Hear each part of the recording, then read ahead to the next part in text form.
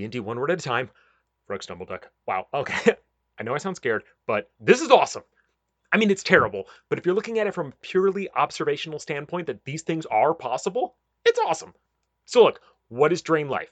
Drain Life is this ability that some bad guys have that they can just touch you and then basically steal your life force. It's really nasty and can result in permanent death of a character. Wild, right? Never could happen in real life, right? Wrong. Brad has been flexing his ghost muscles in my dome lately. Like moving my coffee cup around the tray on the plane, making me pee my pants all the time, that kind of stuff. I thought he was just bored, so I didn't think anything of it.